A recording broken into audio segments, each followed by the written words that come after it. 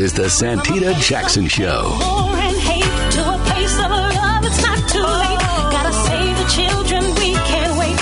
Let's change the world. I am breathing. All the fun things that happen on the Santita Jackson Show. As you hear my printer going off in the background. Hey, everybody. Welcome to the Santita Jackson Show, WCPT 820, the nation's largest progressive talk radio station. We're also excited on January 26th, next week.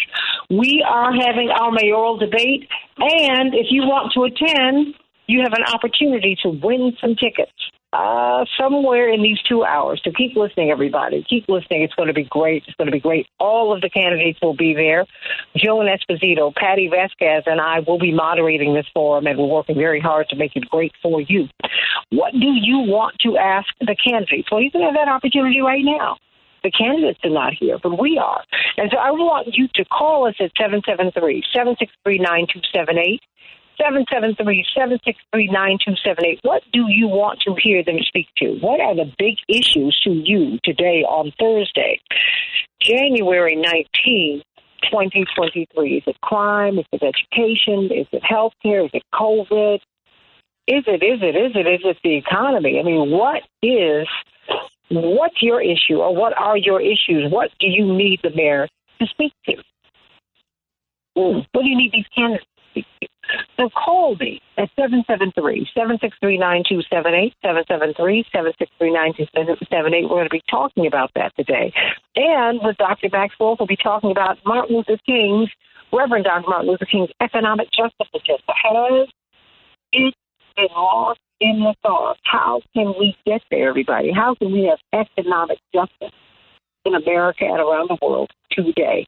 So let's get to some of these headlines before we get some good news from Pastor Darius Brooks in Chicago. It will be, rainy today. 36 degrees will be the high. And Minneapolis, St. Paul, 27 degrees, you will have snow. Well, the NFL, unbelievably, had no game last night. In the NBA, the Nuggets 122, the Timberwolves 118. The Bulls will be playing the Pistons tonight, and the Timberwolves will be facing off against the Raptors. In the NHL, Chicago will be playing the Flyers, and the Wild will be playing. My goodness, they will be playing the Hurricanes. University of Illinois Chicago, about 900 faculty,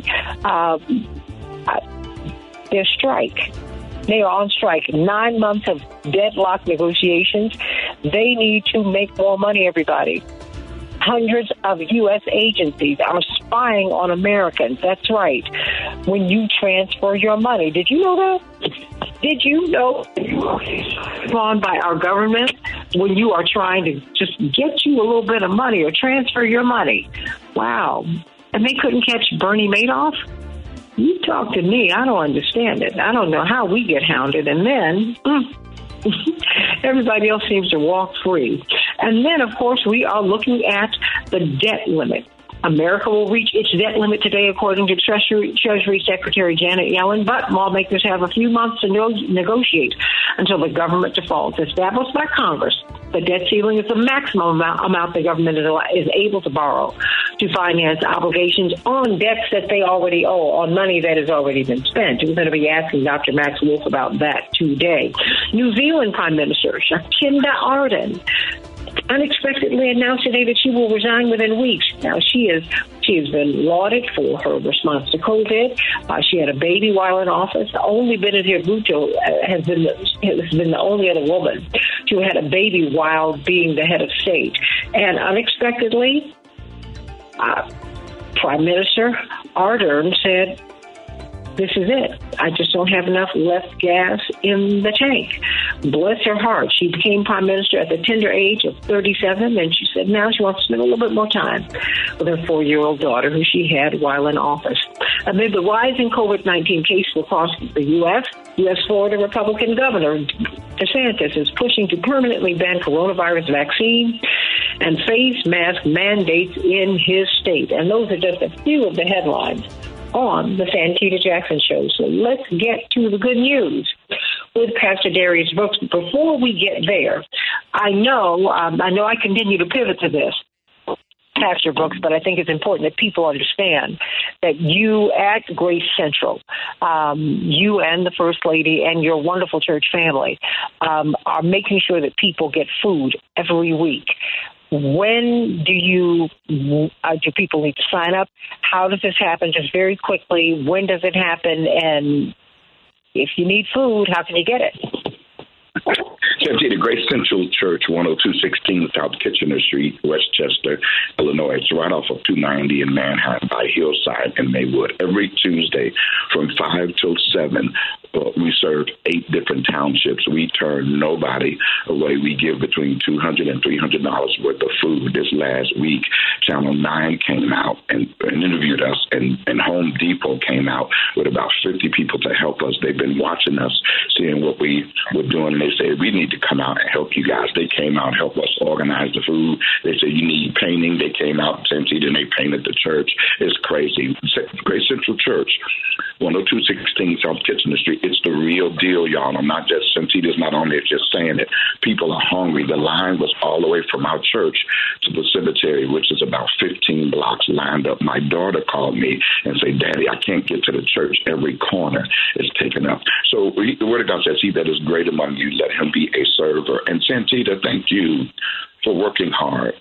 Really, I say that in all honesty. Thank you that every day you get up, you work hard to make sure we have this information. And Santita, the blessing is you get this information first. That's the blessing, to be able to share it with us, which segues into our message today. Let's journey through the good news. 2 Timothy 2:6-7.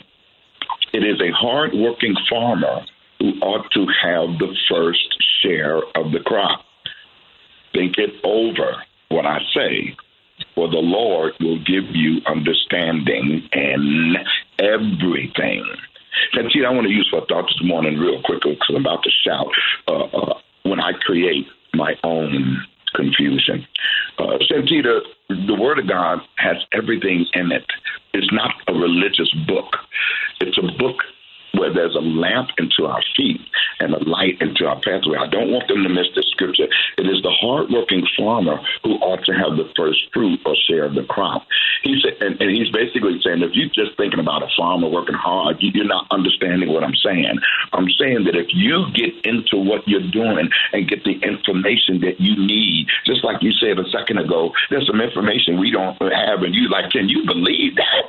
It's because we can get this information, but some of us won't get up and get it. Ignorance is not what you don't have. Ignorance is availability of something that we won't go get, which is why you see Darius so happy, because when I study God's word, I'm like, you said, people, wait a minute, this is in here. Don't co-sign for people. Don't, Santita, all this is in the Word of God. Watch this. Listening to any other voice other than God's Word that you study, believe, trust, and obey as a believer's authority, any other voice is the beginning of idolatry. Even when we listen to our voice and don't hear what God says, when we listen to our parents, our jobs, it's crazy. That's what Eve did, and watch this. God counted it as sin for Adam and Eve. Eve, like, don't listen to him, bite that apple. He's just trying to be that. Like, wow, I gave you the best, God says, and you want it. Let's say self, be careful who you're rolling with. Be careful what you put in your head and heart, because the information is out here around the right kind of people to sabotage and ambush what's not for us when it comes to God. The purpose of disobedience is for deception as well as the ability to create confusion and to oppose the promises of God. It's to steer the believer away from this information that we have that's available, what they know, that won't ever fail. God's word will give us information, Santita, that will never fail. Unchallenged confusion causes a lot of problems, for real. Most importantly, to the believer, and then it spills over into mankind. We got to know God's word as individuals first, and then we got to start being able to share it with people to be strong to do it, which is why the language about God and the church is so distorted. Anyone who don't challenge confusion. This is why I said thank you, Santita, because you're benefiting first this information and you sharing it, and you are challenging this confusion.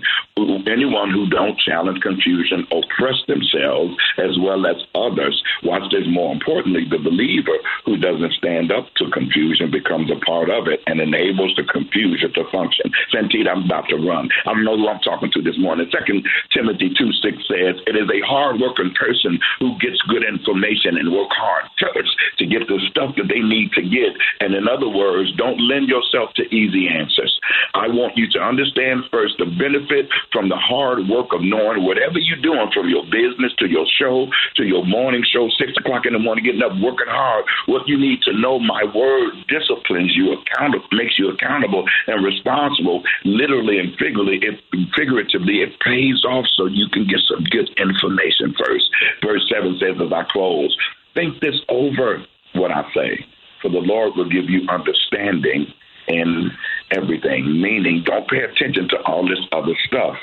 Just focus on what I've told you to do as an individual. We've been dealing with this generational ignorance of faith. Not only are we not accomplishing what faith says we can, Santita, we also have to deal with our own current reputation of the church and the things people are saying about it and doing about it. It needs to be understood is that every organization is different. So like just where we are, just imagine different churches of all kinds, even as ministries that just operate differently. And one's image is how they are perceived to outsiders. It's their reputation. The reason the Word of God is a mirror and not a window is because some images of accurate nurturing and conditioning is not there. Not a criticism, just an observation. As I close, one has to work hard to understand that your information is God's Word is a lamp unto your feet and it's a light unto your pathway. He says, think this over. As individuals first, we are intelligent creatures. We learn often by trial and error. We figure out things. Then after a while, we develop a pattern of how we to do things. This lesson is about one who works hard and focuses, which is what the Word of God says, on what we're doing, good, bad, right, wrong, flaws, and all, and study His Word for their individual life to first share in the promises of God and then share it with others. Amen to that. The address of your church and the days we can get the food. Grace Central Church, 10216 South Kitchener Street, Westchester, Illinois, every Tuesday from 5 to 7. We serve the community. On Wednesdays, we serve seniors from noon till 2, so they won't be in the evening out because it's getting dark so early. Come, you guys. You don't have to be hungry in 2023. Come. Dairy's Books, if you get lost, .com. Information is there. GraceCentralChurch.net. Information is there. Tommy's Reunion, .com. Information is there. You can come get food. And it's to last. Yeah, it ain't no crackers and jelly. When you come Tuesday, it'll last you till next Tuesday. We give bread, butter, milk, eggs, fish, everything.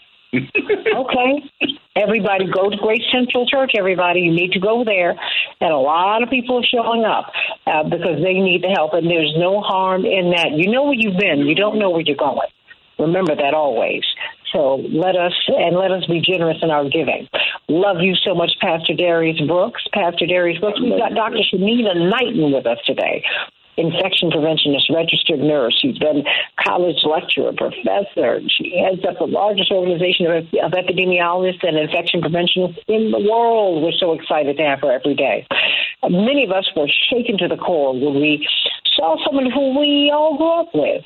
At least, at my age, we grew up with Lisa Marie Presley. And she died of, the autopsy results are inconclusive, but the presumption is, preliminarily, that it was cardiac arrest, which is the number one killer of women in the United States. But now we're seeing that there are studies that are showing direct links between a lack of sleep and heart problems. So let's talk about that. Dr. Shanina Knighton, talk to us about that, because you're always on me about my sleep hygiene or lack thereof. So, Santita, I think one of the biggest things that I can speak about is how the lack of sleep impacts the immune system. So that is an important topic just within itself. our body, what happens is we have these protective cytokines, which are these protein cells which are produced when we are asleep, and they help to protect our health as much as possible. When we are not getting those, a lot of stuff happens when we're asleep. So our cells tend to renew themselves. That's when growth happens. That's when cell repair happens. A lot of magic happens when you are asleep. However, when you are not getting sleep, your body then tends to start breaking down. Why is it breaking down when you're asleep or when you're not asleep?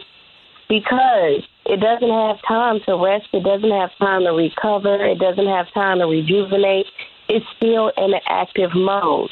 So if you're up moving around, if you're not sleeping and actually allowing your body time to do repair, your heart, think about how many times it's pumping per day, how often it's having to work just within itself just to be able to keep you up. So then when you're not sleeping, you know that your body is sleep deprived. It's undergoing this stress state. And if your body is undergoing a stress state, you say, well, what part of my body is undergoing a stress state? And 9 times out of 10, it's going to be your organs that are not going to function correctly. Think about it. When we're not sleeping well, we get brain fogs. Our brain may not be functioning as well because we're not thinking clearly. We may, let's say, have like an increased palpitation, so your heart is racing because you need to go to sleep. Some people, which is also confounding, think that they can cheat sleep with coffee or caffeine. You cannot cheat sleep with caffeine. The one thing about the body is, for sure, you can't cheat sleep. So you might say to yourself, oh, well, I'll just get 3 hours of sleep for the rest of my life and I'll be okay, or for this week. Your body eventually is going to recognize that it needs that rest, and it is going to catch up whether you want to or not. It's just like when people go through the signs. You ever seen people that decide that they want to get rid of coffee? And then they're like, oh, my gosh, like I tried to get rid of coffee, and I was super, super fatigued once I got rid of coffee. Like not having coffee makes me tired. It's not that not having coffee doesn't make you tired. The having caffeine tends to mask the fact that your body is not getting the necessary rest that it needs. Mm-hmm. People say, oh, my gosh, I'm getting ready to come off of caffeine, and now, my heart is racing super, super fast. It's because your body was not in an okay state to begin with, so you were using caffeine to mask the fact that your body needed rest. You cannot cheat the body. And how I mention to people is that even still, when things seem stressed, when you say to yourself, okay, I have all of these things to do, you have to put in there a rest day or a rest moment. Because if you do not, eventually things are going to crash. I was telling somebody, Santita, recently, that when I have like big projects due or like big assignments, working out during those assignments might be good, but working out at the end of them is also important. Because before I learned that skill, if I was literally up under stress, the minute that I got, let's say, that paper turned in or my work assignment was complete, my immune system shut down and I got really, really sick. And it wasn't until I understood why I was getting sick. And it's because when you're not sleeping, you're not resting your body, and you're not releasing that stress that you're putting on your body, it has negative consequences. Dr. Shanina Knighton, everybody, take good care of yourselves. Reach out to her and follow her on social media at Hey Dr. Nina, at Hey Dr. Nina, at HEYDRNINA. You'll get a lot of practical advice just like this, but we keep moving so fast, Dr. Knighton, that we miss these pieces, that you really do need sleep. Sleep is important. Honey, God even rested. You've got to do the same thing. Give your heart a break. Give your body a break. Think about that. It's made me start looking at my body and rest a little bit differently. Jacksons aren't been good about rest, but, rest is rust. You've heard that one. So everybody, please take good care of yourself. Sending you much love, Dr. Knighton. Let's talk about this mayor's race. I've got 2 tickets to give away. Not just yet, but I'm going to be giving these tickets away to the mayoral forum. That is a week from today. All of the candidates will be there. Joan Esposito, Patty Vasquez, and I will be moderating this forum. You don't want to miss it, and you don't want to miss the opportunity to win tickets to it. We'll be serving lunch, too. It's going to be great. Back with more of the Santita Jackson Show in just a few minutes. We can change the world, change the world, change the world. Yes, we can. We can change the world, we can change the world, change the world. This is the Santita Jackson Show. War and hate to a place of love, it's not too late. Gotta save the children, we can't wait. Let's change the world. I am breathing. Hey, everybody. Welcome to the Santita Jackson Show. I want you to call me at 773-763-WCPT, 773-763-9278. McGee, I want you to call me, too, because I want to find out what happened to you with your ticket. Monique McGee, reach out to me at that number. And so let's make this right. And everyone, we're going to be giving 2 tickets away, 2 today and 2 tomorrow, so that you can attend the mayoral forum. All of the candidates will be there. Joan Esposito, Patty Vasquez, and I will be moderating this forum. I think you're going to enjoy it. And it's going to be lunch and all of that. It's going to be great. And I don't want you to miss it. So stay right here on the Santita Jackson Show so you can hear hear when I tell you to call on in so that you can win these tickets.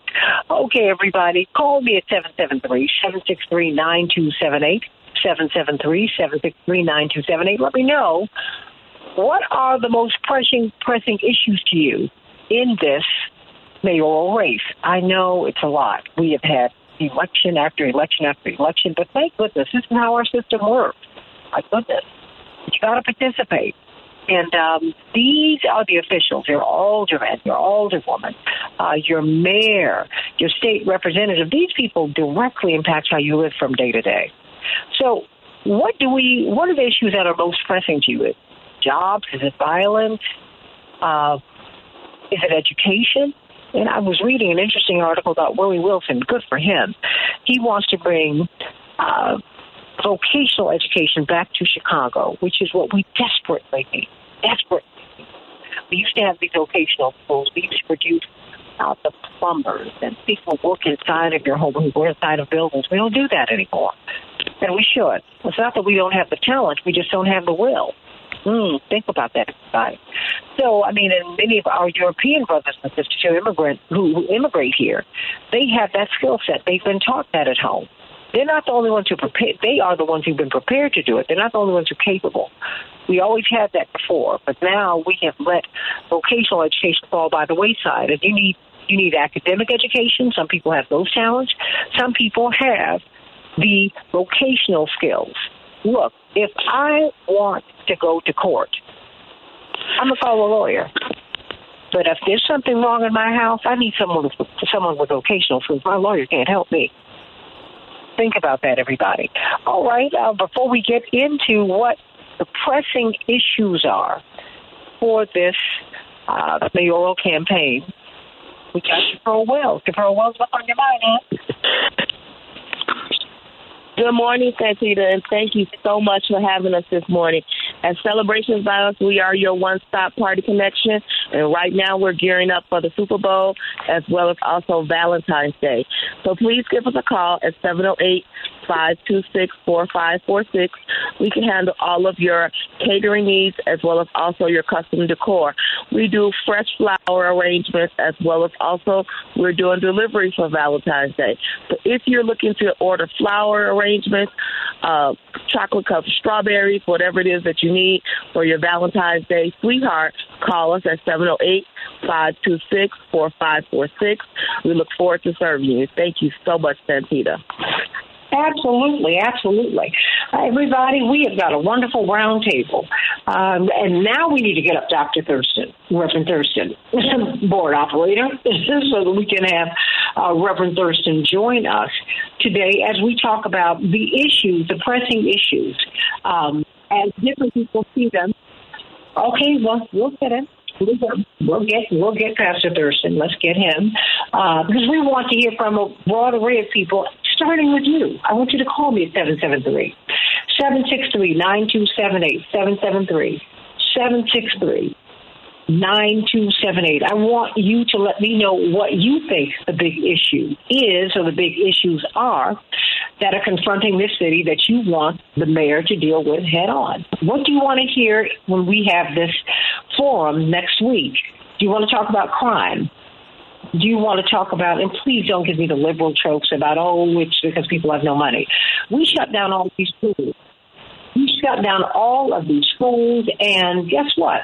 When we shut down these schools, we closed a real door, a pathway to education, academically and vocationally, to a whole generation of people, and to the people who work at these schools, from the principal on down, or should I say on over.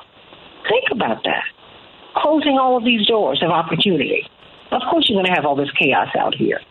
And so we've got to talk about that, and we've got to talk about health care. We've got to talk about violence. There's just so much to talk about. We've got a tremendous panel with us today, and I'm very, very excited to welcome these people. Well, they've been to the show before, but it means a whole lot to have them here with us today because we really want to take these issues apart. We have got Dr. Sonia Whitaker, National Education Policy Director for Push for Excellence. Indeed, she's been a superintendent of schools, brilliant educator, and published author. Delmarie Cobbs.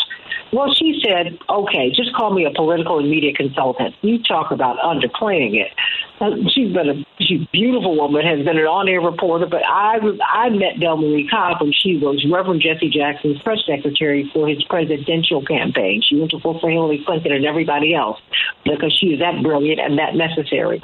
Reverend Jeanette Wilson, Esquire, director of the Rainbow Push Excel program, senior pastor also at the Maple Park United Methodist Church, and then, of course, not pulling up the rear, but you're the gentleman here, Reverend Stephen Thurston II. He is just recently retired teaching pastor of Salem Baptist Church, but who knows what else is in store for him. I'm very excited about what's in store for Pastor Thurston. The author of Mirror Moments, of course, he is on Facebook Live every Tuesday at 3 p.m. Central Standard Time. So let's start with you, Dr. Whitaker.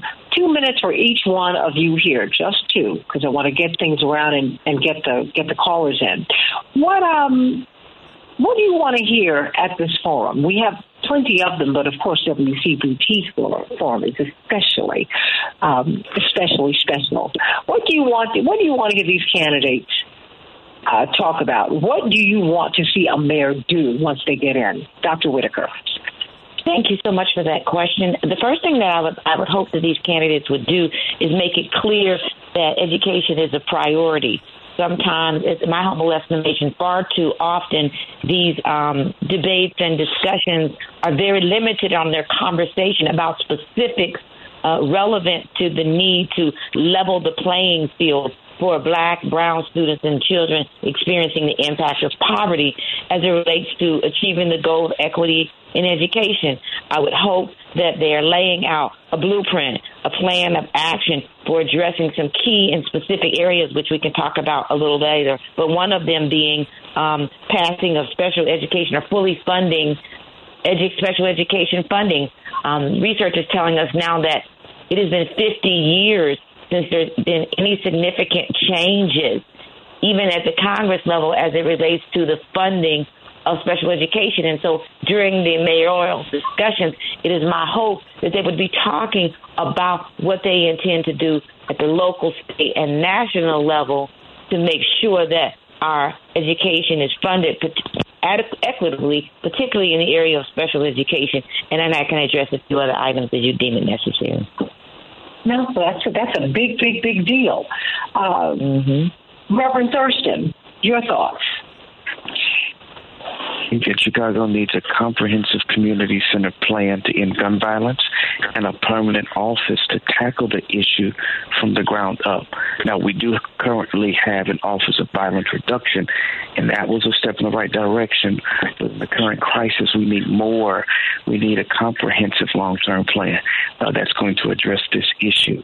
And what this office would do and what the politicians need to be prepared to address is that this office needs to create a comprehensive long-term plan, needs to convene an advisory board that's led by some experts, community leaders, and survivors of gun violence that will help to provide some strategic direction and oversight, have some procurement power to provide the resources necessary in communities, and ensure cohesive strategy across the city agencies to leverage the full power of the city to address this violence. And this can't be an executive order type piece. This has to be established by ordinance and have a minimum budget of at least $100 million to do some real impact in this area that's devastating our communities. Where would you want to see that money do? How would you implement the program? Would you do that through private entities, the YMCA, through churches?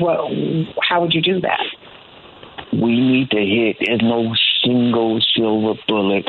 We need to directly impact organizations that are doing the work, that are making impact, that are making headway, that are addressing issues with our young people, with people that are actively engaged in violence in the communities. So whether it be YMCA, churches, small nonprofits at the grassroots level, whoever's doing the work and has been involved, and this is not a pay-to-play situation. The people who are really doing the work and making an impact, they need the resources to keep doing what they're doing at an even greater level.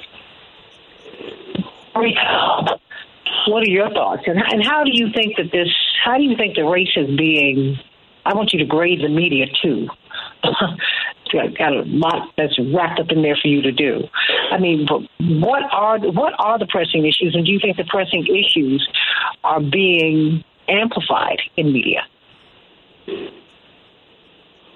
Well, the pressing issue certainly is crime, and I don't think we could be looking at crime any more than we are, since it leads every newscast for the first 5 minutes. That's all you see is crime, and it gives the impression that, of course, our communities are just forsaken, and they have been forsaken to some degree, because if you look at what has happened over the last 40 years under Daley and Rahm Emanuel, there's been no investment in our communities. You see them dying on the vine. There's been no comprehensive approach to revitalizing our community, thriving our community. I mean, so crime is important, but we also have to look at all the roots of crime, and that's what your other guests are talking about. I mean, education, people who are educated, they get jobs. When you get a job, you're not committing a crime. And so it has to be those three things that go together. The other thing is when you look at this public housing, I mean, the plan for transformation, it's over 20 years old, and we still don't have any of these communities rebuilt with all the promises that were made. You close the schools. There's got to be a direct correlation between the decrease in school population and the increase in crime. You can't say that doesn't all go together. Close schools, decrease school population, increase crime. So if we don't take a comprehensive approach to how to revitalize our communities and our city, and that's what is wrong. We're looking at the city as the Central Business District North, not the Central Business District South and West. Reverend Jeanette Wilson. Big issue as you see it, or the big issues as you see them. The big issue, I think, is economic investment in neighborhoods all across the city. There's 70-plus communities in Chicago. The majority of African-American and Latino communities have limited investment, and we've seen limited change since the election of Mayor Daley. There has not been adequate investment. As a result, you have a rise in crime because people will survive. And I think every candidate has to look at the level of student homelessness. Students and children who are homeless, particularly those who are teenagers, they're going to figure out a way to survive. And what their way of survival is not going to allow them to fit within the mainstream of nonviolence. We have to look at every neighborhood where this violence occurs, and that's in 10 communities. If you look at those communities, they're underinvested, under-resourced, and they are the places where you have the largest number of closed schools. Those schools were closed under Rahm Emanuel, and there's been no investment in those neighborhoods since then in the kind of level that's necessary. So these candidates have to form a blue ribbon panel of experts to look at what kind of Marshall Plan, which is what we need and what we use when we bomb countries around the world. You give them an investment measure that allows them to be restored to a whole community. And what we keep doing is patchwork. In most of these violent communities, they have no schools. The parks are not functioning for the benefit of children. So you have students, when they do leave schools, wherever they are, they go to homes where there's no adult supervision. They're not engaged positively. You should not have one church like Flaker trying to have midnight basketball, but across the city, nothing's happening for kids after schools do close, those that are still open. And so as we look at the economic character of this city, there must be a public-private partnership. No one should be able to serve a school unless they have a balance of investment in the business population of the residents of that neighborhood. How do you have Chatham with few, if any, African-American owned businesses, and yet it's a community of all African-Americans? How do you see people fixing the streets, fixing buildings that don't look like us in Chatham, in Inglewood, in Park Manor? These are communities that are predominantly 100% in most instances African-American, and we're not working, standing around, looking around. So we have to invest financially. Crime is a byproduct of lack of investment. Well, yeah, let me pivot back to you, Dr. Whitaker, as people are giving everyone here the amen. Dr. Whitaker, Willie Wilson, one of the candidates for mayor, is putting an emphasis on vocational education, which is something that we don't really talk about anymore. We see a lot of our Eastern European brothers who come into the United States, and they have these tremendous skill sets, vocational skill sets. And one has to wonder, well, what happened here? You know, the Washburn School, all of these vocational schools that I grew up with, we don't see them anymore. And we surely need them. I mean, the need didn't go away, but we don't talk about that, let alone our kids who have special needs, and so many of them do. Right. I think one of the ways that we can address that, going back to an initial point that you made earlier, which is related to policies, is making sure that there are policies that put in place that say that the students have to have exposure to vocational education, and they can have exposure to vocational education as early as early childhood, as early as elementary school. They shouldn't have to wait until they get to high school to determine if there are some skills that they possess for which they can implement in a setting outside academia. And so that's where policies take place, in alignment with the development of curriculum in that area. If we want students to be, we use this term college and career readiness, but if you examine most school districts' curriculum, the career readiness is like an add-on or an afterthought or a one-off. And what I'm suggesting, which you don't hear people say often enough, is that expectation, again, that exposure should be embedded in the curricular-related expectations that students are exposed to. And the only way to guarantee that happens is through the development and then the implementation and the monitoring of policy, board policy that speaks to that. Del Marie Cobb, you're a veteran of the media. the more brilliant mind in this space, I do not know. The media are responsible for crafting the narratives, Delmarie Cobb. And the narrative that they craft is one of, with respect to crime, basically, the black community and brown communities, they're depraved. It's something lacking, of course. But when a boy goes and shoots up, when a young man goes and shoots up a 4th of July parade, we don't even hear that he's got problems when his father okays it pretty much. What are we looking at here in terms of how they craft the narrative? Because no one is talking about the closing of the schools and the devastating impact that Rahm Emanuel's closing of these schools, when he told Karen Lewis 25% of these kids aren't going to make it anyway. Did he not do that, Delmarie? Exactly. That's exactly what he said. And that was the beginning of them falling out. And when you look at what he meant by that, 25% aren't going to make it anyway because 25%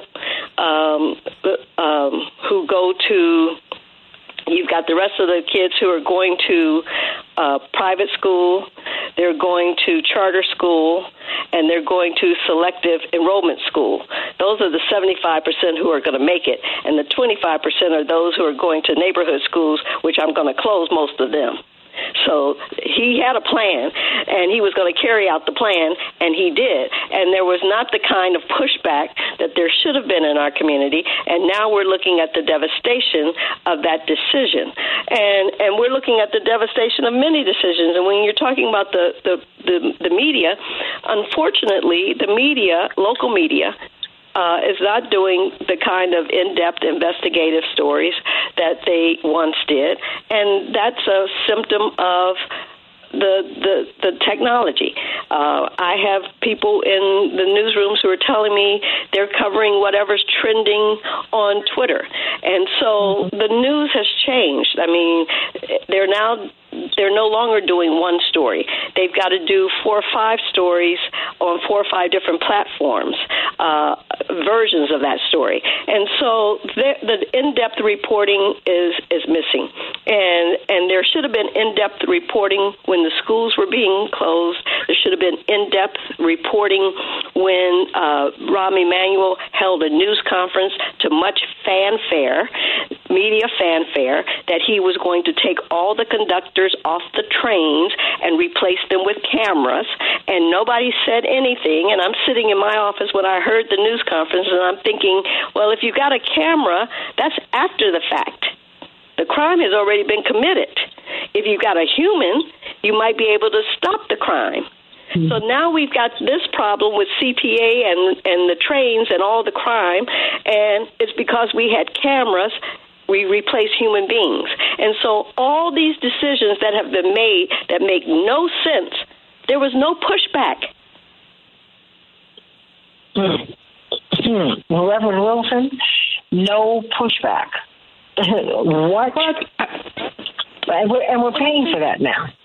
Exactly. Well, I think that Delmarie is absolutely correct. As a community, we've stopped responding to the needs of our people and stopped addressing the issues. When you had a Marion Stamps and that whole team, Nancy Jefferson, schools were different because parents decided, I'm going to make sure that my child has a great public education, equal to other school districts. And so they would go to the board meetings. They monitored them. It wasn't just the media. Our people began to monitor meetings. We don't know what's going on at City Hall. We don't know what's going on in the county board meetings because we don't attend. And many of us are retired. We're unemployed. Go to these meetings so you know what's happening. And then join groups like Rainbow Push. The churches have to become more civically engaged. We just seem to drift around and not know that there's a difference between a school in Inglewood than a school in Neuqua Valley. There's a disparity in how these school buildings are maintained or not maintained. How do you have a building that's 100 years old that cannot even accept the technology of the time? Our children are trained in science and technology with a cart going from classroom to classroom. maybe one teacher in the entire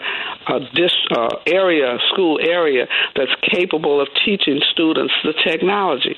We're not equipping our kids for the century that they live in. We are still, you look at many of our school buildings, they are poorly staffed in terms of science, math, engineering, and technology. When I grew up, in every high school, we had some form of training for students to learn carpentry. They learned basic electrical. And it wasn't like you were the slow child, so we put you in shop.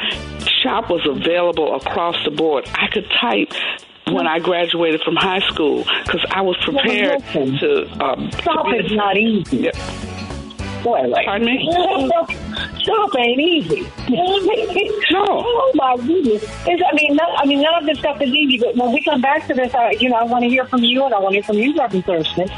What should the church's response be in this season when our voices need to be heard? As people are coming to you saying, "Hey, I need a job. I need some food." You're like, wait. Are you registered to vote? Think about that, everybody. Call me. Call us at 773-762-9278. Back with more of the Santita Jackson Show in a moment. In the next hour, in just a few minutes, we're going to have Dr. Wolf, and we are also going to give away 2 tickets to this January 26th event. 1 week from today, the WCPT Mayoral Forum. You got to be there. Back in just a minute. We can change the world, change the world, change the world. Yes, we can change the world, we can change the world, change the world. This is the Santita Jackson Show. War and hate to a place of love, it's not too late. Gotta save the children, we can't wait. Let's change the world. I am breathing. Hey, everybody, welcome back to the Santita Jackson Show. You know I'm going to be giving away these tickets to the January 26th WCPT Mayoral Forum. All of the candidates will be there, and we want you to be there too. We'll be serving lunch. It's going to be great. And Joe Esposito, Patty Vasquez, and I, yours truly, Santita Jackson, will be moderating this debate. I'm getting some great notes from all of you, quite frankly. I just started taking notes because I just think that, as the questions are pulled together, these are the issues that we need to bring to the public. We need to bring to the public, and we need to bring to those who are running. And, and not just when you run, when you get there, this is what I need you to address. Call us at 773-763-9278, 773-763-9278. I'm Santita Jackson, coming to you from the nation's largest progressive talk radio station, WCPT and AM 950 Radio, the voice of progressive Minnesota. I want you to call me at 773-763-9278, 773-763-WCPT, and meet my morning stars on the Santita Jackson Show YouTube channel and Santita Jackson and Friends. That's my Facebook page, everybody. As we get into the rest of this show, let me get some of these headlines out the way. In Chicago, a high of 44 degrees. It will be cloudy. Minneapolis, St. Paul, 34 degrees. Snow showers. No activity. Just really, everybody. No activity in the NFL last night, which is amazing because they are playing every night of the week. But we did have activity in the NBA. The Nuggets 122, the Timberwolves 118. The Bulls will be playing the Pistons tonight. In the NHL, Chicago will be playing the Flyers, and the Wild will be playing the Hurricanes. And the Raptors will be playing the Timberwolves in the NBA. It's going to be great tonight. Everybody, the University of Illinois, the faculty are on strike. About 900 faculty, but they've had 9 months of deadlocked negotiations. Wages, everybody, wages, and working conditions. Hundreds of U.S. agencies that are spying on you when you get your money transferred. Yeah, that's happening too. Everybody, the U.S. is expected to reach its debt ceiling limit today, according to Treasury Secretary Janet Yellen. But lawmakers have a few months to negotiate until the government defaults. Let's hope that does not happen. New Zealand Prime Minister unexpectedly announced today that she will resign within a week, saying she doesn't believe she has the energy to seek re-election in the October polls. Indeed, she was doing very well with COVID, but there was a turn. Now her her favorability ratings are hovering in the 30s. So she just said she's going to call it a day. First elected at the age of 37. Amid rising COVID-19 cases across the U.S., Florida Republican Governor Ron DeSantis is pushing to permanently ban coronavirus vaccine and face mandates in his states. Those are just some of the headlines.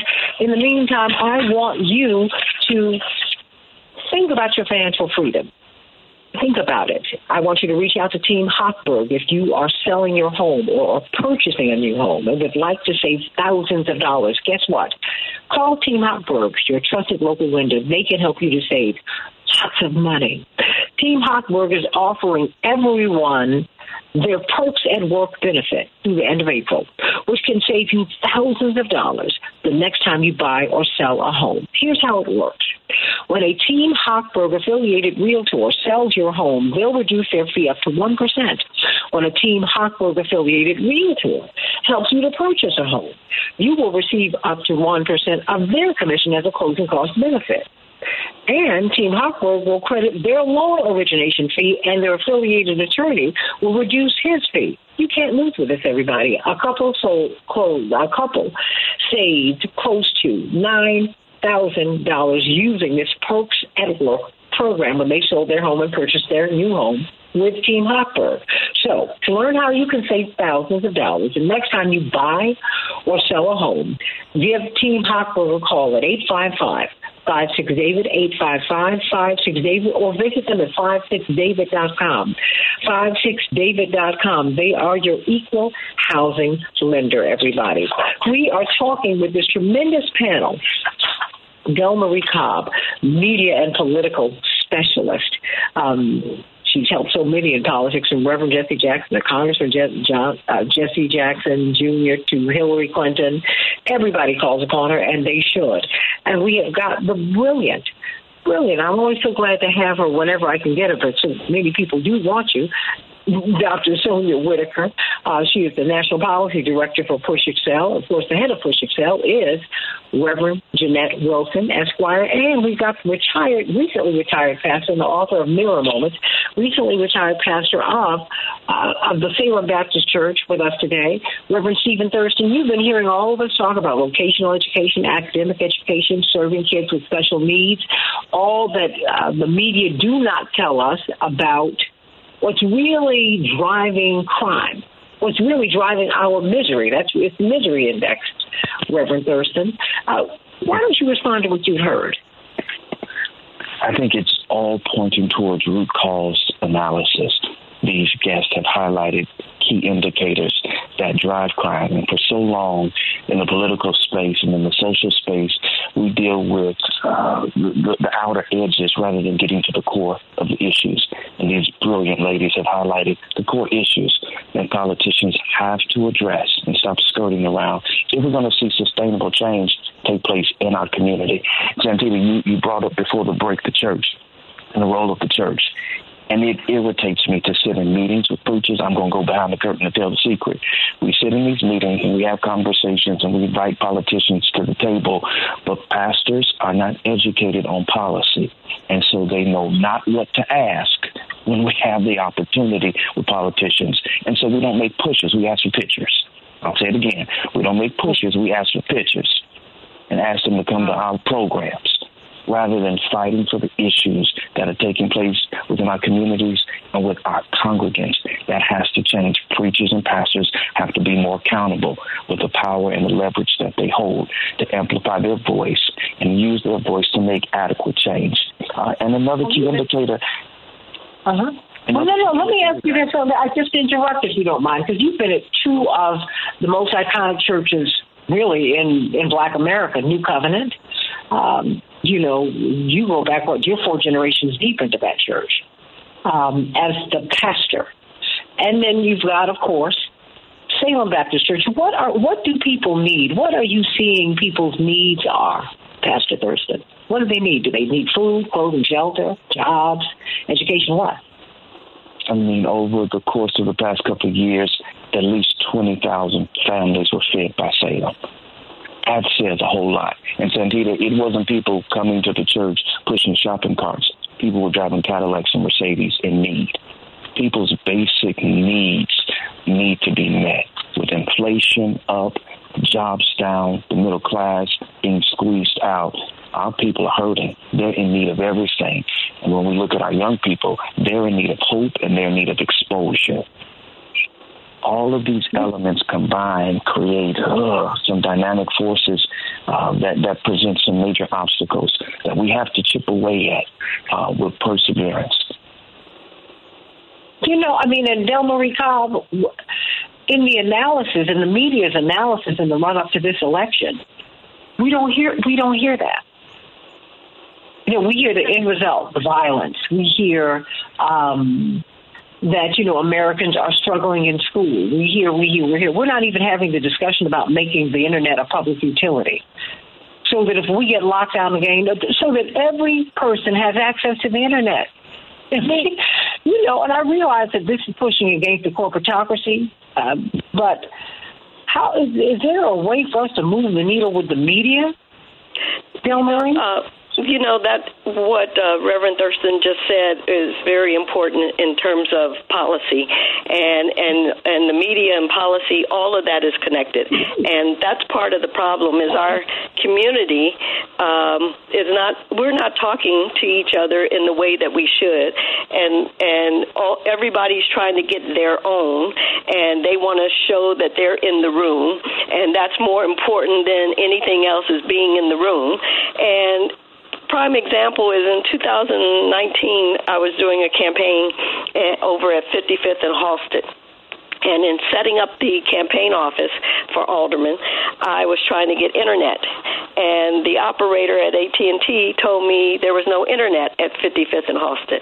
And I'm like, what? What do you mean no internet? And so we ran an entire campaign on hotspots. That's how we ran the campaign. And fast forward to 2020 and COVID, and then we found out nobody, a lot of people didn't have internet access. And what did that mean to our kids? And during that campaign in 2019, I made internet access a major issue of our campaign because I discovered that in Inglewood, South Shore, and Auburn Gresham, and in Austin, 50% of households didn't have access to internet. Those are issues that we as a community should know, because if you don't have access to internet, what kind of business are you going to attract to those communities? Cash and carry. That's what kind of businesses. And cash and carry businesses in our communities, we know what those are. We have a proliferation of those businesses in our community. We don't have the kind of diversity of businesses in our community that we need. And so... You mean the data? Wait a minute. What neighborhoods did you just say? What happened now? So, Austin. In Auburn? Austin? Auburn Gresham, Inglewood, and South Shore, 50% of the households didn't have access to the internet prior to COVID. COVID happened, and then we see what happened. But I did a column on it when I discovered it, because that was an infrastructure issue. That means under Daley, that means under Rahm, we didn't have internet access. That means that when AT&T was coming to you talking about other issues, you were supposed to say, but I need you to make internet access available in these neighborhoods. And that's where the churches come in, and that's where our organizations come in, and that's where we have to use our leverage and push these politicians and say that you've got to tell these corporations you can't have A if you don't do B. And I think Del Marie's point, and back to Reverend Thurston's point, it is the power of the church, when used properly, that will make the changes. Dr. King was a pastor, preacher, and civil rights leader. He focused on these issues. Most of the churches, quiet as kept, did not have adequate internet pre-COVID. Exactly. So when COVID hit, they canceled service because they had no capacity to produce a service electronically, virtually. And so much of what we are experiencing, we see happening in schools with our children, it's happening in the communities. Dr. Whitaker knows that many of the students could not do homework because they didn't have internet. Even if you gave them a hotspot, the families did not have electricity because lights had been shut off periodic. So there are a lot of issues that are built around this idea of poverty in our communities. Our people are struggling without the basics, and what we consider basic in the real world is not what poor people are experiencing on a daily basis. And so I think the pastors have a role to play as we look at who's running for mayor. It's not who's going to give your child, your sister, your wife a job. It is, however, who's going to have the best vision for the city and the community where your church sits. Many of these church communities are completely under-resourced and violent. You have vacant lots, which could be community gardens, where our people learn the value of farming. These houses in the community, who cuts the grass, who maintains the school grounds, who shovels the snow. Those are major contracts that can be guaranteed for neighborhood investment. We have to have someone that has a vision for rebuilding the city as Nehemiah did in the biblical times. And he did things block by block. Rebuild where you live. Rebuild where your church sits. What do you see? What companies are in your church's neighborhood that should be investing in the children and the schools that exist in your church's neighborhood? I think we have to have a more comprehensive, engaged group of people looking at how do we transform our city, and therefore who do we want to be at the executive branch of the city, as well as who do we want to be in the legislative branch, who's making the policies. These aldermen who want to run for alderman, they also have to be held accountable to the communities where they are sitting, where their offices are located. How can you have parks that are closed at 5 o'clock and have no programs for children? That's unacceptable. And again, when you're talking about the schools, I mean, the schools should be well-rounded and well-resourced, and they're not. I mean, I had a jazz organization that I represented, and I had someone in my office call every high school in Chicago and ask them if they had a jazz band.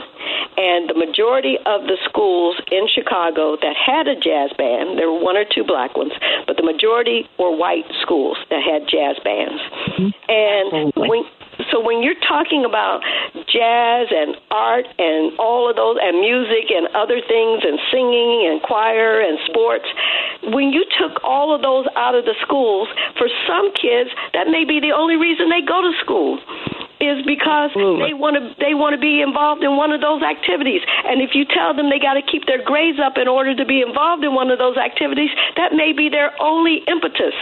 And so you cannot take those things out of the school and then expect somebody to just come to school and do nothing. That's all they're coming for, is just to study.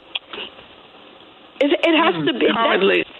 For many of them, that is their social network. So you have to provide activities for them so that they can be engaged.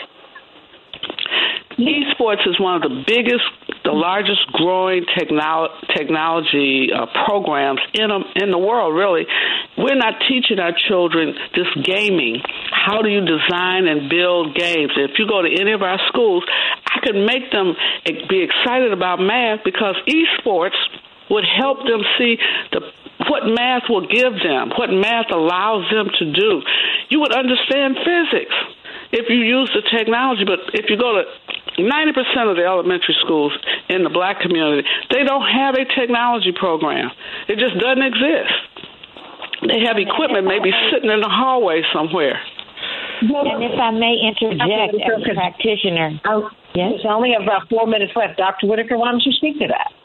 I was going to say, if I may interject, because I think it's important to mention, not only am I National Education Policy Director for Push for Excellence, but I'm a practitioner. I'm the Deputy Superintendent of Schools. And I'm listening to everything that I'm hearing, but I also think that we have to have more support for teachers. We've got to take some things off of their plate. We've got to tell them that you don't have to teach to the test. And when we prioritize, when we narrow the priorities and determine what equity in education looks like, and be clear about what we expect every student to experience, including jazz education, when we prioritize and then fund appropriately, they can get that job done. But there are some things, I must repeat, that have to come off the plate in order for them to do so and do so effectively. They report to me every single day. They're tired. They're frustrated. And they don't have time to obtain the level of professional development that they need to keep up with the continuous growing needs of students experiencing the impact of poverty. Well, I mean, so, okay, sit in my shoes. I've got about, well, you know what? I'm going to bring you all over just for, can you stay with me about 5 more minutes for the other side of the break? Sure. Because, but let me start here. Yes, ma'am. If you were sitting in if you were going to be asked, if you were going to ask this panel of candidates a question, what question would you ask, Dr. Whitaker? I would ask, what does your blueprint for education look like relevant to ensuring equity across the board? What does that actually look like? Now, how do you feel about it? But what does it actually look like? What is equity in education? Equity or equality? What does that mean to you? Yeah, what does that mean to you? Does that mean that you're going to ensure that every student has access to music education? Does that mean that you recognize that we have a mental health crisis going on? And does that mean that you're willing to commit in the form of funding that every student has access 10 to 1 to a social worker? What does that look like? And where are you going to get that funding from? Oh, I could go on and on with this. Sorry. No, but I think we have to. Yeah. Marie, Dr. Whitaker, Reverend Wilson, and Reverend Thurston, we have to go on and on because we're going down and down the drain and drain. I mean, this is not the way we're supposed to be living. And I think having those questions, those specific questions before that debate, prepared along these lines, I think we should talk again. Okay, we'll have him hold on. We're gonna get to him on the others. Well, let's bring up Brian. We got 2 minutes before we go to break. You got the floor. Well, I can't say much in 2 minutes, except I am not from Chicago. I am from Joliet. But I want to express that I feel that the true man of integrity and brilliance, and he addresses all the issues that have been discussed today, is Brandon Johnson. And there has been some allegations and innuendos thrown out against him. Just because he wants to end all poverty in Chicago, and just because he wants good jobs at good wages, and that will reduce crime, does not make him a socialist. That maybe you could say a New Dealer is not a socialist, as some have said. And also, I don't believe we need, or Chicago needs, an Eric Adams with his law and order. I think you have to get underneath the underlying causes of crime in the city. And again, Brandon Johnson has addressed all these issues, I feel, adequately that have been expressed this morning. And you don't have to be you don't have to be from Chicago to weigh in on this, because this is an American dilemma. Thank you, Mr. Dreiser. This is an American dilemma. America, what are we going to do about educating our children, saving our children, and saving the adults that they become? I mean, what are we going to do? Are we going to give everyone equal access to equal high-quality education and health care and fair and decent housing, the Internet? What are we going to do? What are we going to do?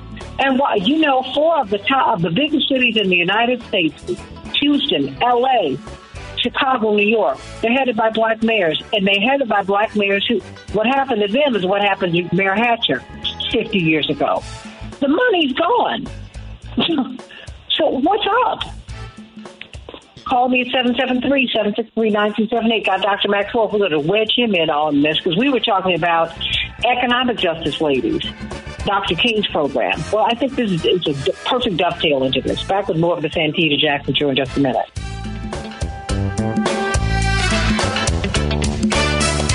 We can change the world, change the world, change the world. Yes, we can. We can change the world, we can change the world, change the world. This is the Santita Jackson Show. War and hate to a place of love. It's not too late. Gotta save the children. We can't wait. Let's change the world. I am breathing. Hey, everybody. Welcome back to the Santita Jackson Show. We've been having a stirring conversation on what you want to hear discussed at Wednesday, at next week's WCPT Mayoral Forum. I mean, we've been talking about education, unhoused, really homeless students, crime. Is it? It's more than. Violence is just. It's the tip of the spear. Everybody. You close these schools. We have continued to nurse hopelessness in the environment, and this is what we're seeing. The park districts, where are the after-school programs? Where are they? What about the internet as a public utility? Capital improvements. Who gets the contracts? I mean, let's think about this, everybody. These are the things that we need to be asking the mayor. So the mayor, if they can't get it done, they need to press the governor and then press the president, particularly when you're the mayor of a city like Chicago, Golden City, one of the biggest and the best in the world, everybody. But first, I got to give these tickets away. We are giving away a pair of tickets to WCPT's Chicago Mayoral Forum, Thursday, January 26th at Morningstar Auditorium, across from Daily Plaza here in Chicago. All 9 candidates have confirmed. All 9 candidates have confirmed their participation in the candidates' lunch in the forum. This is your chance to hear directly from these candidates. Lunch will be provided at 11 a.m. The forum begins at noon. Joan Esposito, yours truly, Santita Jackson, and Patty Vasquez will be moderating the forum. The forum on WCPT is sponsored by Morningstar, Roofers, Local 11, and Oscar Iberian Rugs. Contests running on WCPT 820 are open to listeners 18 or older and residents of the greater Chicagoland and Northwest Indiana area. 1 entry per person, 1 winner per household. Void where prohibited by law. Listeners may only win or qualify to win once every 30 days. Complete rules are available on our website, WCPT820.com, by clicking the contest tab. Call me at 773-763-9278 so I can give you these tickets and you can join us at this debate. I'm going to get some closing thoughts before we come to you, Dr. Wolf. I want to get some closing thoughts from the panel. Of course, Reverend Wilson made her exit, but let me start with you. I want to get a minute from each of you, and I'm going to have you back before we come up next Thursday because I want to hear more from you about what the issues are. Dr. Whitaker, National Policy Director for the Push for Excellence program. My closing thoughts are, again, that I think, I'm going to do a quick quote which states that we know where the problems lie. We know where the resources are needed. The question is, to what extent do we possess the political will needed to act upon what we know? And so with regards to this debate and discussion, it is my hope that they come to the table with fundamental knowledge of exactly where the problems lie and what the resources are needed and a clear plan of action for what they are prepared to do if they are currently in the seat, in particular, to do differently. And if they're not in the seat, what are they ready and prepared to do to add value to what is currently happening in the system, because it's not totally broke, to make a difference in the lives of our students. Del Marie Cobb. I wrote a column this week in honor of Dr. Martin Luther King, and it was in response to his last book, which was Where Do We Go From Here, Chaos or Community? And I said it has to be community because we must come together and save us. We must save us. And part of saving us means that we have to become more active. We have to hold people more accountable. We have to be more vocal. We cannot just go along to get along. We can't just be about what we're getting individually. It has to be what we're getting from everyone as a community. And that goes from the president all the way down to whatever low-level political office there is. These people are our representatives. They do not know more than us. we have to tell them what they should be doing. And then we have to hold them accountable. They represent us. They're our voice in whatever specific office they're in. And so when they get in there and then suddenly they're telling us instead of us telling them, there's a problem. And we have to get back to what representative government is supposed to be and what it looks like. And that's where we've lost the mark, because we're allowing them to make decisions that adversely affect our community. And this is the result of decades of those kinds of decisions and us accepting them and not pushing back. Reverend Thurston, your closing thought. I echo her sentiments. We are a collective community, and we can't be in a position where we're always waiting on someone else to step up to the plate and handle the issue at hand. We've got to do our part, raise our voice, elevate our awareness and our knowledge so that when we have the opportunity to lift our voice and sit in front of people with power and pen power, we're able to effectively articulate what our needs are, what our concerns are, what action steps we'd like them to take, what policy drives it all, what policy we'd like for them to drive forward that will benefit us en masse. All right, I think we have a winner. Please let me know who the winner is, board operator. Oh, and what is your name? My name is L. Stanley Davis. My name is L. Stanley Davis. Yes, I am fresh out of the hospital, and I don't want to miss this mayoral forum. I have some tough questions for these candidates. Amen. I'm so glad that you're back because you've had us worried, Stanley. But I'm glad that you won. Yay, Stanley. Yes, I'm excited. I am. These times, and I said in the comments that once again the black communities find themselves behind the 8th ball. And that's a sad commentary. It's very sad. My mother gave me a very valuable lesson, and she said, love is an action verb. Talk is cheap. And that's where we are now. We've come to just talking, and we don't see actions. And I think the action must be deliberate. It has to be clear. And it has to be decisive to turn this ship around. Well, I tell you what, I will say this, and I want to thank everyone for participating. Del Marie Cobb, Dr. Sonia Whitaker, Reverend Jeanette Wilson, and Reverend Thurston. I want to have you all back before we have this forum next week, because I think that your voices are needed. We don't hear enough of you. We don't hear enough from you. I mean, the fact is, I think that, the price of liberty is your eternal vigilance. You can't just let one person run one leg of the race or several legs, however long they've been blessed to live, and think that the struggle is over. The struggle continues. But if you continue struggling, victory is certain. That is the other side of that expression. So I think that black people just have to understand, brown people have to understand, white people who are poor, who are under the boot, that you have to understand that you have to continue to fight to stay free.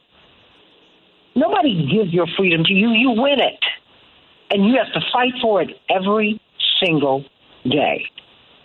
And you have to make a demand that we be treated at least as well as the oligarchs. We traded monarchs for oligarchs.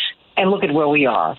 Which brings me to you, Dr. Maxwell, brilliant economist.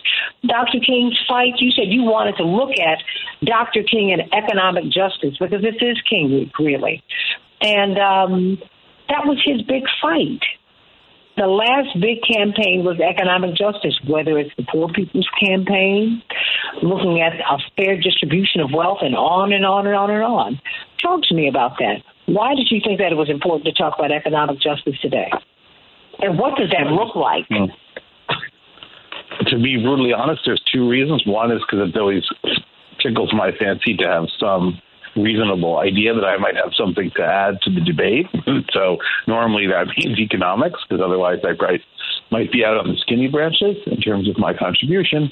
But also I think maybe the sort of Martin Luther King celebrations that we have, and they're valuable, they often are a celebration of a small piece, the less modern, less controversial small piece of a more complicated, more 360-degree figure. And the piece that does get celebrated often is not inclusive of any of the economic work, right? And so I guess as an economist, I noticed that. It also seems to be, to me, and maybe that's because I'm an economist, that the story of Black in America is very much a story of fighting to control your own economic destiny. Because after all, slavery that brought so many people, not all, but so many people here who are now in the Black community in the United States was in fact an economic system built on the exploitation of that labor, right? So even the fact that you're here, for a lot of folks, at least initially, was as a result of trafficking of humans as part of a profit scheme, right? So, I mean, the fact that you're Black in America probably has a lot to do with the global economy. Now, that's actually true of every white and Asian and Hispanic person here, too. Just the way they got here may not have been as cargo. May have been, too. May not have been, right? And that's true of people of all races, but maybe more unique to the Black American experience because it's so common than to some of the other groups' experiences. So it seems like it's the place the story begins, maybe for everyone, but certainly, I think in the Black community. And then I think also the Martin Luther King that gets celebrated, as he should be, is often the sort of reconstructed, sanitized Martin Luther King that makes people feel comfortable being fans. And while I do think people should be comfortable to be fans, I think they should be comfortable with the 360 degrees of a complicated historical figure, not the 90 degrees that fits pretty comfortably into modern corporate American market economics. And a little bit less comfortable fit might be the most important to know about today when we find the struggles that were forecast as likely by King and others very much at the forefront of our debates right now, right? And that is, can you really be free and equal if you don't have free or equal access to the power structure of the economy? Can you be free and equal in a society built on inequality of wealth? Right? And if that inequality of wealth grows, as it has so aggressively, really, since around the time of his death, again, probably not an accident, but the wealth equality of the United States for all people, not just for people of color, peaked in the years immediately following the death of King, and then went on quite a tear. So starting about 8 or 9 years after he's assassinated, the inequality in the United States blows out. And there are a lot of warnings about that inequality, right? And there's inequality of race, and there's inequality of income, there's inequality of education. So there are many inequalities, right? But I think what makes Dr. King's social theory so interesting to me, right? And I think of him also as a social theorist as well, obviously as a leader, but it's also a social theorist of some real acumen and some important points that he sort of brings to the fore of the American discussion. And one of the things that keeps getting talked about there is a society built on injustice has a hard time making good on any of its promises. I don't think that lesson is less of the moment now than it was 50 years ago, 60 years ago. Now they're going to call you woke. Because, you have a body of people in the United States. Many of them, they might be a generation or two in, or they could have come with the Mayflower. I don't know. But many of them do not want to teach about how the country was actually founded. I mean, when I see all of these, and I get that, right? It's okay. Brothers and sisters from the South. I'm looking at we keep a slave class here. We don't want to pay labor. We don't. And we got to talk about that, Dr. Wolf. I mean, how can we grow as a society if the structurally, economically is predicated upon unpaid or, just barely paid labor? How's that supposed to work? No, I think that's difficult. I also think it makes sense to be angry and upset about some of the things that have happened here. right? And my guess would be that a lot of the anger and the upset, it's really a question of what you want to do about it, right? Because my guess is that there aren't that many people who have any sense of empathy or feeling who aren't pretty upset to hear the stories of slavery and segregation and Jim Crow and dogs and fire hoses turned on women and children and peaceful protesters, right? I mean, those are highly disturbing stories, especially if you identify with the people on the sort of good side of the hose or the right side of the leash, right? Like, but that's still very disturbing for people, and it should be upsetting. The problem I would have with it is I just think what you do isn't hide the upsetting thing. It's you drag it out into the light and work it through so that it's a little bit less raw next time. It's still going to be raw. It's still going to be there, right? But I think it's always the cover-up, not the crime. I think that's true of our many and flowery political scandals, and I think it's also true of history, right? So the cover-up is always worse than the crime. And I think that's true socially. It's true historically, right? So I understand being upset and not wanting your kids to be upset and feel bad and being worried about things that make your pride, reasonable pride, and the achievements of the U.S., which are very real also, not wanting that torn. I totally get that. I think what's interesting is thinking that the people who are telling the story are tearing that pride and upsetting you, as opposed to the social forces that perpetrated these crimes. I think that's a bit unfortunate. And then the other thing I'd say is when you have a terrible secret and you don't let anyone tell it, it doesn't go away. It grows. And what grows in the dark is usually not your friend. So even for you, for the folks identifying with the perpetrators of these historical crimes or mistreatments, pretending they didn't happen is a pretty poor solution, right? That tumor that doesn't go to the doctor with you and doesn't get looked at, it doesn't go away. Right? It metastasizes. It does metastasize. And so my question is, we're still in the election season. We're about to elect a new mayor here in Chicago. The city functionally, we don't have a lot of money. I'm still living, and I'm not a resident. It's a bad combo for voting. Strike one, you're still living. There you go. Well, even tell it to me. How do we get? It's like our priorities are way off, Dr. Wolf. We can't fight all these wars and rebuild the infrastructure in the United States and get our kids to school, whether it's the regular academic track or the vocational track, let alone special needs. Wasn't that part of Dr. King's vision? Justice, as seen through the lens of the economy. What is that supposed to look like? I mean, my guess would be that our priorities are supposed to be ours. They're not supposed to be someone else's. And I think when I think of Dr. King or any leader, it's important to me to think of Dr. King would have been a crazy guy talking to himself in a park if it hadn't been for hundreds of thousands of young black men and young black women and young white men and young white women who risked quite a bit to stand up with him and stand next to him. Right? And many of them are still alive. And many of them carry forward his ideas, his thoughts, his dreams. I mean, none more so than your father, right, who was literally kind of at his right hand a lot of the time. But a lot of the people who made that movement that we associate with King, he would be the first to say that he wouldn't have been able to do any of these things without all those supporters, without all those people taking the risks beside him. And when you're the famous guy and they beat you up, at least it makes it in the newspaper. When you're just a 15-year-old black kid in a Jim Crow state standing next to that person, you have a lot more vulnerability, actually.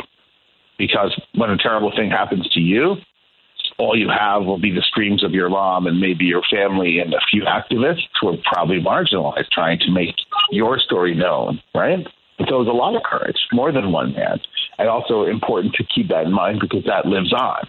You can't assassinate a movement, even if you do assassinate the leaders. Right? Movement lives on, perhaps damaged, but still alive. And I think the story there was, if you want your chance at the American dream, you have to be at the table when the priorities are set, and then vigilant to keep feet to the fire if you can get your priorities to become part of, quote unquote, our priorities. And I think that struggle has ebbed and flowed, and when it ebbs, it's very painful. And when it flows, it's pretty exciting. And so we know that works. And we know that's the story of every progressive social movement we've had. And while I guess you could call this woke, I've never really understood exactly what the term means. But I would say people have accused me, sometimes correctly, no doubt, of many things worse than that. Well, I mean, talk to me. We've got this mayoral race coming, and you look at urban America, and you see the shape that it's in. You've got Karen Bass, who just became the mayor of Los Angeles. She said her first priority is to deal with the unhoused, to deal with homelessness in LA. You know, California's just on the floor to look from the north to the south for everybody. You've got the struggles of the mayor of Houston, the struggles of the mayor of Chicago, the struggles of the mayor of New York. I mean, let's face facts. Lori Lightfoot inherited a mess. She did. Yeah. There's no money here. At least the money is not here. So, I mean, just going forward, I've got about 3 minutes. They belong to you. What should these mayors come together and go to the federal government? I mean, what should they do so that they can get the money to do the things that they need to do? Yeah, so I would start with the assessment of the facts on the ground. We've had a mini hurry-up version of the 60s and 70s occur in big cities across the country. And I live in Brooklyn, which isn't that dissimilar from a lot of the locations that you mentioned. So obviously you mentioned New York City, which includes Brooklyn. But the borough of Brooklyn is about the same size as Chicago, and we have a fair number of the same issues, as does Oakland, San Francisco, Los Angeles, St. Louis, well, whatever, name your city. Obviously there are always differences, but there are a fair number of similarities. And what I mean by hurry up 60s and 70s is everybody was moving into the cities. That created gentrification and prices that were unaffordable. Those landlords were then bailed out with low interest rates. Then we had COVID, and everyone with money decided maybe it was cooler not to be in the city. Too many people, too much illness, maybe get out to the country, have a little more space, get a little further from everybody else. And so this tax base of the cities hollowed out with the work from everywhere and the running from the cities. At the same time, the mental health crisis, the gun crisis in the United States, because there was a gun buying binge, and I know this will anger some people, but it still occurs to me as a statistician that more guns around seems to correlate with more people using the gun, so that's why they buy them. So we have a gun violence crisis, we have a mental health crisis, we have a loss of tax base, and we have a spike in services. So if you're a city, then you see a lot of your high earners leave. You see a lot of your sort of area where you have commercial enterprise get crushed by the internet and the shutdowns in the economy, the small businesses, the restaurants, the small shops that we all know failed in massive droves in a way that's historically without precedent. So you have this loss of the tax base, you have a loss of the attraction, you have an increase in crime, you have an industry of hyping this increase of crime because one of our parties is running on it and they don't care much if it's true or not. So you have this hype against of the crime. So you have a loss of tax base, you have a loss of residents with high income, you have a loss of commercial activity, you have a loss of tourists, and you have a spike in demand for services. Right, so there's a lot less hot dogs in the cart and a lot longer line of people waiting for hot dogs. You don't need the PhD in economics to figure out that you're going to have to make some changes here, right? And so that's the situation cities find themselves in. But also pillaring the cities and talking them down is now a national political strategy in part. And here's the interesting part, because cities are the future. Cities are where America's population lives. And cities are, by design, grossly underrepresented in our representative government. So I think you have to say it like it is about what's going on in the cities, and you have to demand proper representation. And that begins by voting. To Max Wolf, everybody, and Dr. Sonia Whitaker, and Mel Marie Cobb, and Reverend Jeanette Wilson, and Reverend Stephen Thurston II, and Dr. Shanina Knight, and of course, Reverend Darius Brooks, and my board operator who makes it happen. Sending you much love, everybody. Please join us January 26th. It is going to be something fantastic. All of the candidates will be on the stage with us, and we'll be able to ask them the questions. What questions do you want to have them answer, or at least hear from you? Because that's what we do. We speak for you. I'm Santita Jackson. It's a joy to be with you, an honor, a blessing, a gift. I love you, everybody. Can't wait to be with you tomorrow on the Santita Jackson Show. God bless.